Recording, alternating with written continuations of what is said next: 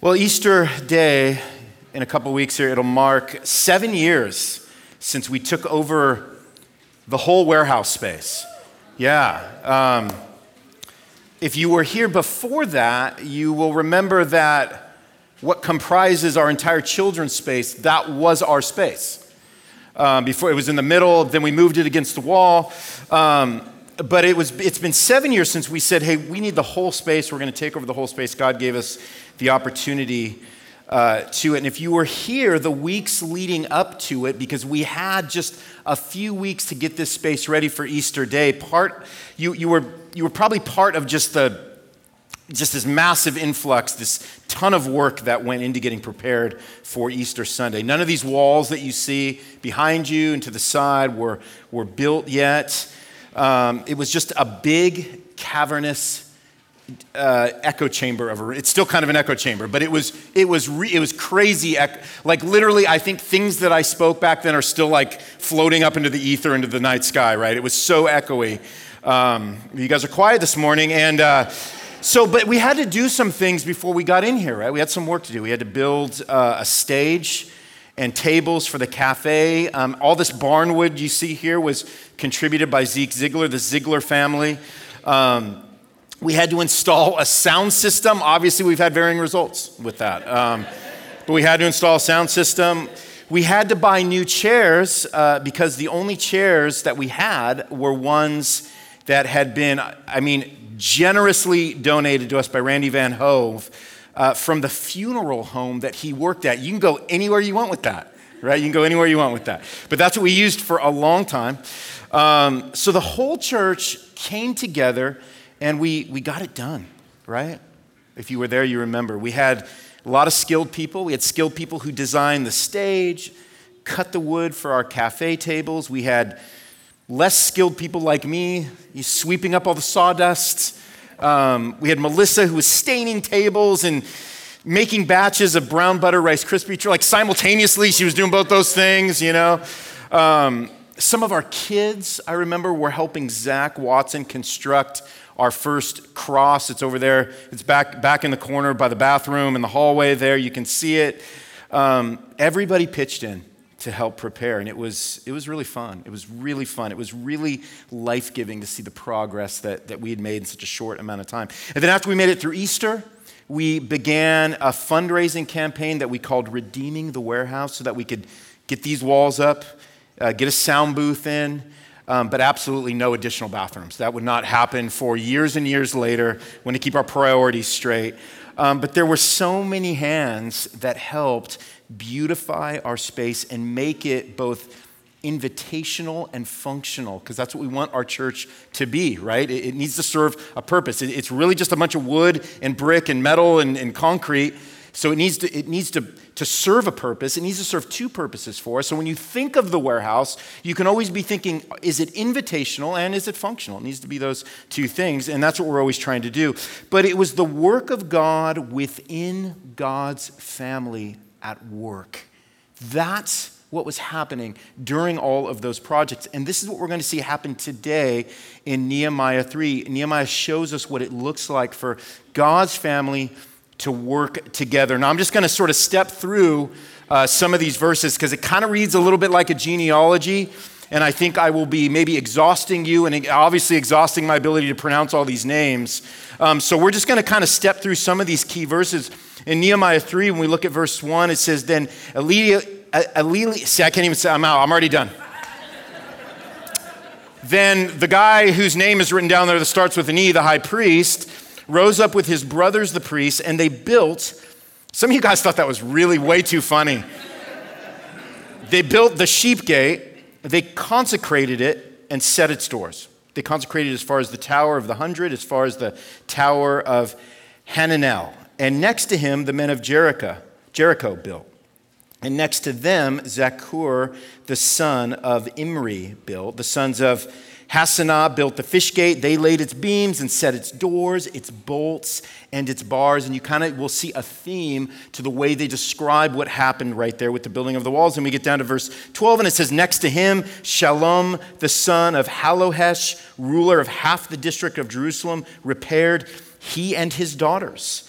And then we get down to verse 15. It said, and Shallum, the son of Kolhazah, ruler of the district of Mizpah, repaired the fountain gate. He rebuilt it and covered it and set its doors, its bolts, and its bars. And he built the wall of the pool of Shelah of the king's garden as far as the stairs that go down from the city of David. Then we get down to verse 28, and it says, above the horse gate, the priests repaired, each one opposite his own house. After them, Zadok, the son of Immer, repaired opposite to his own house. And after him, Shemaiah, the son of Shechaniah, the keeper of the east gate, repaired. And then we get down finally to verse 32, and it said, in between the upper chambers of the corner and the sheep gate, the goldsmiths and the merchants repaired. And so what we see here, just right at the beginning, just taking even a cursory glance over what's happening here with all of these people that are coming together under Nehemiah's leadership to do the thing that Nehemiah came to Jerusalem to do, which was repair the walls. What we see is that they all come together. They all have a place. So that's what we want to talk about here for just 1 minute, is that everybody has a place. Whatever the talent, whatever the gifting, everybody has a place to serve the Lord as his people. Different tribes here all represented, different genders, different roles, and yet everybody finds their place in rebuilding the walls. Some of the work required more skill, but there was something for everybody to do regardless of skill. And like I said a second ago, even regardless of gender, as we see in verse 12, where the daughters helped. Now, that wouldn't have been a traditional role for them at that time, but what this shows you is that when God's people come together, God is very inclusive in terms of using everybody in his family to be a part of the work that needs to be done. This says something about who God is. This says something about God's character, right? And it's the same in the church. It's the same here at Substance. Everybody in God's family has a place to serve and to further the work of God's kingdom. Turn with me to 1 Corinthians chapter 12. I'm going to make a really hard left there. A hard right. All the way to the New Testament. 1 Corinthians chapter 12, verse 12. And this is what Paul says to us when he's talking about the body and the church body. He says, 1 Corinthians 12:12, for just as the body is one and has many members, and all the members of the body, though many, are one body, so it is with Christ. For in one spirit we were all baptized into one body, Jews, Greeks, slaves, or free, and all were made to drink of one spirit.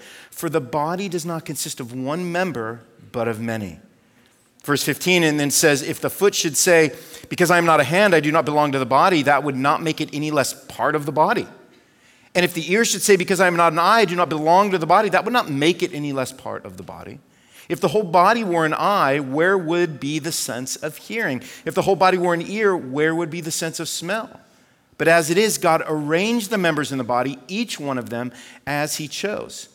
If all were a single member, where would the body be? As it is, there are many parts, yet one body. The eye cannot say to the hand, I have no need of you. Nor again, the head to the feet, I have no need of you. On the contrary, the parts of the body that seem to be weaker are indispensable. And on those parts of the body that we think less honorable, we bestow the greater honor. And our unpresentable parts are treated with greater modesty, which our more presentable parts do not require.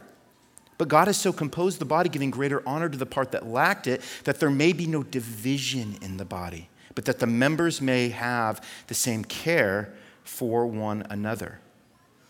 So if one member suffers, all suffer together. If one member is honored, all rejoice together. So God has designed the church in such a way that everybody has a role to fill. You all have a role to fill. You all have a gift to offer. You all have a talent to share. And we shouldn't fall into the trap of comparative analysis, which is what Paul is pointing out for us here. Some of you have gifts that are more visible. They're just a little more visible. And because of that, they will appear to have a more visible impact because, again, they're more easily seen. But then others of you have gifts that that seem less visible or seem smaller, we might even say, and will likely have a more unseen and behind the scenes impact. But what Paul is trying to say here in 1 Corinthians is that all of it is valuable and necessary. All of it is valuable and necessary. And in fact, according to Paul, if you don't even think it's necessary, and if you have this opinion of the way God has gifted you and the talents he's given you not being enough to contribute, he goes, it doesn't mean it's any less valuable just because you think it. It's like it doesn't even matter what you think about it. Because he's saying, I'm telling you, this is how God designed the church. And so, as we see in Nehemiah 3, everybody is listed. And isn't it amazing that they give us this long chapter, this long list of people that we completely ignored, didn't read, but like they gave us this whole list of men and women that contributed to the work to show us that everybody was valuable, everybody was vital, everybody had a place into the rebuilding of the walls. In the church, it is so easy to stand back and sort of see and view I'm going to put it in quotes, the professionals doing ministry and think, there is no place for me. Well, you might not be a preacher. I mean, we don't have a lot of place for multiple preachers at Substance. You might not be a preacher. You might not be a singer. We have a few more categories for singers, but that might not be your thing, right? You might not be a musician. And if you're not a musician and you're not a singer, you kind of shouldn't be up here singing and trying to play an instrument, right?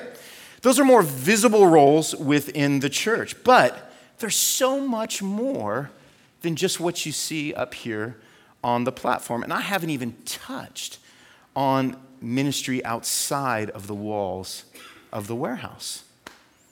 I'm glad the Longs aren't here because I want to talk about them. I want to gossip about them for a minute in the most righteous of ways, which means it's not gossip. I want to praise them. But I remember the Longs, they've been with us for so long now, it's hard to remember. There was a time when they weren't. It was early days. But I remember receiving an email from Scott. They had visited the church. They were in Australia at the time in school, and they decided him and Kat had just gotten married. They were going to relocate back to Ashland, and they decided that they wanted to make Substance their home church. And I had just met him. I didn't really know him, but I knew he was involved in ministry in Australia, and he was this amazing musician and all of these things. And so I got this email from him, and he said, hey, just to let you know, we're coming back, Substance is going to be our home church. We want to get involved. We want to serve in any way that we can. And he said, and by the way, he said, when I mean any way that we can, he said, I have no expectation of just rolling in and just sort of like jumping up on the platform and start singing right away. He said, in fact, whatever you need, we're available. He said, so if you need someone to clean toilets and wipe down all the bathrooms on the weekend, why don't you just start us there? And I said, you know what, man? Okay. We'll start you there. What I loved about Scott's attitude was that for him, he wasn't drawing all this comparative analysis. He wasn't looking for the church to be someplace where he can just get to the place that he wanted to be, even though he was even gifted in those ways. But he was saying, hey, Ronnie, wherever there's a need, we will step up into it. We will serve. Just let us know, right? And hey, by the way, we needed those bathrooms cleaned 7 years ago like we need them cleaned now, right? So what I loved about Scott was that you had this amazingly gifted musician that came in, and he just said, at the end of the day, it just matters where you have a need and where I can be used. And if you can't use me on the platform yet, it doesn't matter because I just want to serve and I want to be used. We see the same spirit here in Nehemiah chapter 3 where everybody is just contributing. Do you think everybody working on every part of that wall, like that was their thing? Can you imagine if they would have mentioned my name in that? You would be like, wait a minute, Martin worked on the wall? I mean, what was he doing? Like sitting on the edge of it eating cookies? Like what was he doing on the wall, right? But it doesn't matter because everybody contributed what they could to the process. And there's an honor in that God gives us as the church body to contribute what we have. Again, however great, however small. Listen, when Christ saved you, the Holy Spirit entered your heart to empower you for good works. That's what's going on, to empower you for the ways he already gifted you that now can be used in a redemptive way. Don't think that Christ has not made the church a wildly diverse canvas for you all to grab a brush and paint on. But this requires a shift in our thinking. It requires that we begin to see every opportunity as a gospel moment, as a gospel opportunity. And when you start seeing everything in your life as a gospel moment, it changes how you see every person, every circumstance, every season of your life. Turn with me to Romans. We're not that far away from it in Corinthians. Romans chapter 12.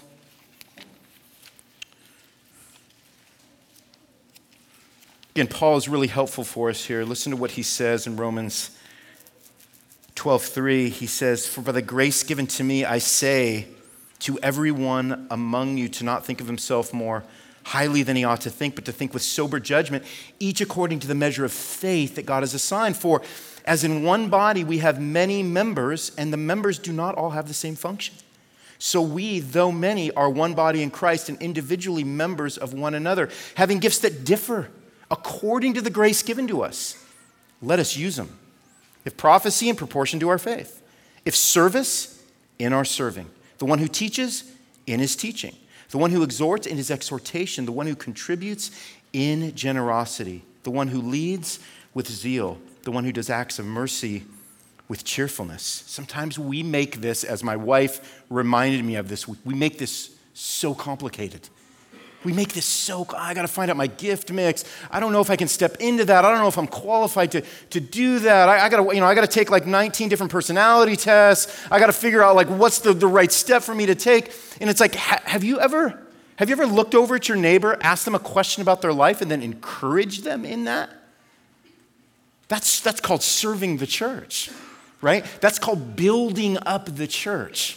That's what we're talking about here, right? When we're taking what's happening in Nehemiah 3 and we're bringing it down to the life of the church, we're not just talking about building physical things, right? We're talking about building up the hearts and the souls and the minds of the people that we are part of the same body with. That's what Paul is driving at here. All of you have a valuable place in the church to serve the church. In Nehemiah 3, everybody had a place. The second thing is that everybody works together. You notice how it says next to him over and over and over again, almost after every verse. And then next to him, this person started to rebuild this part of the wall. One person wasn't tasked with repairing the wall, but it was a community effort. Everybody had a place, and they worked together as a community to complete the good work that God had strengthened their hands to do. Remember last week when we learned that God had strengthened their hands for the good work. One of the reasons we gather as a local church body is because God intended us to do the work of the gospel together. I'm not supposed to do this work alone. I'm just not supposed to do this work alone. It's not what it was ever intended to be. None of us are ever supposed to do this work alone. We're supposed to collaborate. We're supposed to let our weaknesses be the occasion for other people's strengths. That's the beauty of the body of Christ. Man, as a lead pastor, I can do maybe a couple of things decently, right? That might be up for debate for some of you. But I wasn't meant to do all the things that so many of you do so well and are infinitely more gifted than I am to do. What happens is that we make a big deal about finding our place. More important is probably just to be in a place, to say, hey, whatever needs to be done, I'm going to serve, and by serving, I'm going to find out I'm going to have greater knowledge about what my gifts might be.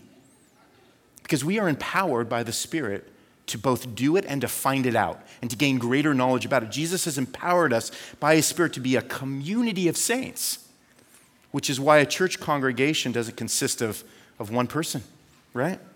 It's why leadership at Substance doesn't consist of one person. It's why our deacons don't do all the work of serving the church by themselves. I mean, how interesting is it that Jesus called the 12 apostles? Is it because he needed help? I mean, he didn't. He needed to help them learn how to accomplish his mission.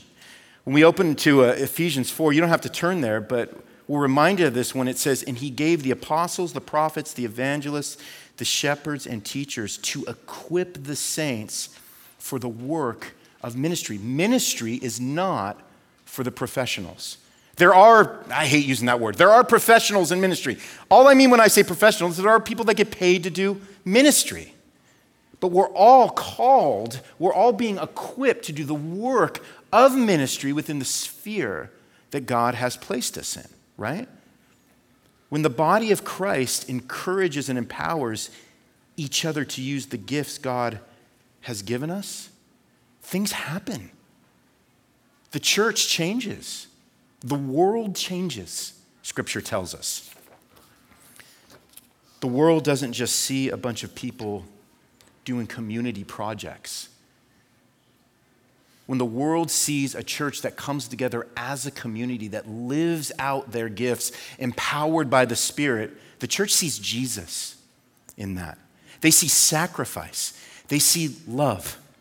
They see forgiveness, because it takes all those things to work together. They see the work of ministry grounded in the worship of Jesus. This is the vision Jesus had for the church. This is the vision you will see with increased clarity as you commit to doing this work faithfully. And so the question for us is, do we want to get in on this? Everybody has a place. Everybody gets to work together because this is how God designed it. And then finally, everybody grows together in the process. Ephesians 4:12, continuing from that verse, it says, for the building up of the body of Christ until, listen to what he says, Paul says here, we all attain to the unity of the faith and of the knowledge of the Son of God, to mature manhood. You can add womanhood to that as well. To attain to the unity of the faith and of the knowledge of the Son of God, to mature manhood. Like, what's the big idea with all this? Just to keep putting up walls? To keep painting a bunch of bricks? I mean, that matters. That's important, right? Invitational and functional, those are things God gives us. Those things matter. But what's more important is that we are attaining a particular unity that comes from our shared faith. And we are increasing in our knowledge of the Son of God. And as we increase in our knowledge of God's Son together, we are also maturing together as men and women of faith. That's the big idea. That's what was actually happening back here in Nehemiah 3. 1 Peter 2 verse 4 says, as you come to him, come to Jesus, a living stone rejected by men, but in the sight of God chosen and precious. Listen to this. He goes, you yourselves, like living stones, are being built up. We just read it. As a spiritual house, to be a holy priesthood, to offer spiritual sacrifices acceptable to God through Jesus Christ. That's the vision. That's the vision for the church. That's what all of y'all can get in on because you've given your hearts and your lives over to the beauty and the grace and the mercy of Jesus Christ. It's what the Apostle Paul was getting at in 2 Corinthians 4 when he said, for it is all for your sake. It is all for your sake. Though our outer self is wasting away, our inner self is being renewed day by day. When we worship together and work together, we grow together. The Israelites had a common mission together to rebuild what had been broken. I mean, just think about that. As they toiled together on each part of the wall, their hearts will become more deeply united in the mission God laid out for them through Nehemiah. This describes the church's mission, right? We are broken people being rebuilt by Jesus so that we can be a testimony to the glory of Jesus' rebuilding process in the world. So, what we're going to talk about next Sunday after services, when we talk about renewing the warehouse, which is our next building project we're going to dive into, it's just our way of saying that renewal is a way of life for us. Renewal is a way of life for us. It's a lifestyle for us as Substance Church. Christ renews us through salvation, through sanctification, through the sacraments, when we take communion, when we do baptisms, and he also does it through community, which is how everything around us becomes renewed in the process, right? So this idea of being renewed through community, it means that as the Lord is shaping you and sanctifying you, and he's making you more like Jesus, somehow that's the same way that he does it in somebody else through you, and it's happening to you through somebody else. It's an amazing process that God gives us, living out this life of renewal.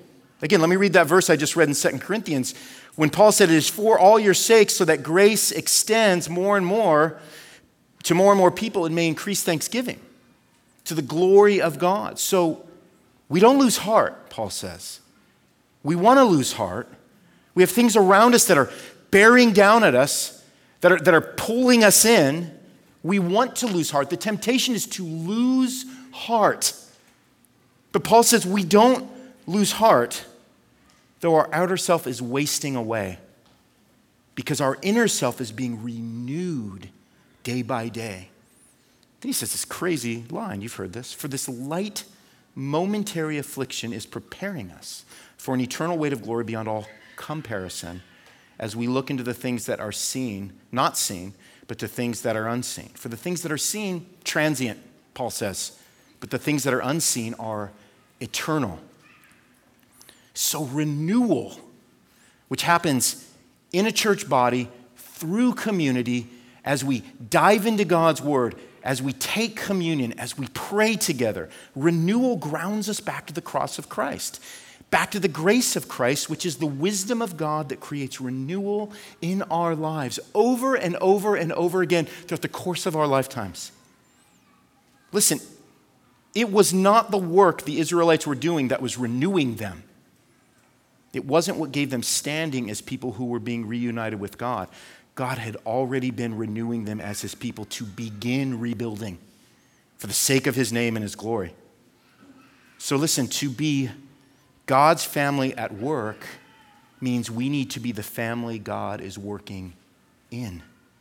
It means we need to increasingly be pointing each other back to Jesus, pursuing each other like Jesus, persevering together with Jesus. That's God's family at work. All the other stuff, all the 2x4s, just going to flow from that. Because if we don't get these foundational elements right, our church is going to become the stuff of bad blood, of infighting, egos, suspicion, gossip, toxic insecurity. Richard Lovelace, a guy who wrote the key book for Christian renewal, this is his quote. He says, "Christians who are no longer sure that God loves and accepts them in Jesus, apart from their present spiritual achievements, are subconsciously radically insecure persons." It's so true. It's so true. So as God's family, we work together day by day, month by month, year by year, reminding one another that we are fully loved and accepted by Jesus. That's growing together. That's being renewed together in the grace of the gospel. Knowing that I don't have to pretend. Man, I'm your pastor. I don't got to fake it. I don't got to pretend or posture to you guys. I don't got to act like I'm something I'm not. I don't need to know it all, because I don't. I don't need to hide it all. I can be honest about my faults. I can just be who God made me and let you be who God made you, and we can stand together as we work together for the glory of God and the good of the church. Philippians 1, "Only let your manner of life be worthy of the gospel of Christ, so that whether I come and see you or am absent, I may hear of you that you are," listen to this, "standing firm in one spirit, with one mind, striving side by side for the faith of the gospel, and not frightened in anything by your opponents." So here's what I am encouraging us to do this morning: to stand firm in one spirit, to strive side by side with one mind, with lives that are worthy of the gospel. Everybody has a place. Everybody can work together. And everybody will grow together because Jesus is our chief shepherd and our lead pastor. Let's pray. Lord, we thank you for this work that you have given us that reflects the work that you are doing in us. Lord, thank you for renewing us day by day like you were the Israelites in Nehemiah 3, how you had prepared them for Nehemiah to come into their lives and begin this work of reestablishing Jerusalem as the outpost, Lord, for your work in them as a nation that was being ruled by you. Lord, I pray in some similar ways, God, that you would encourage us in these ways as well.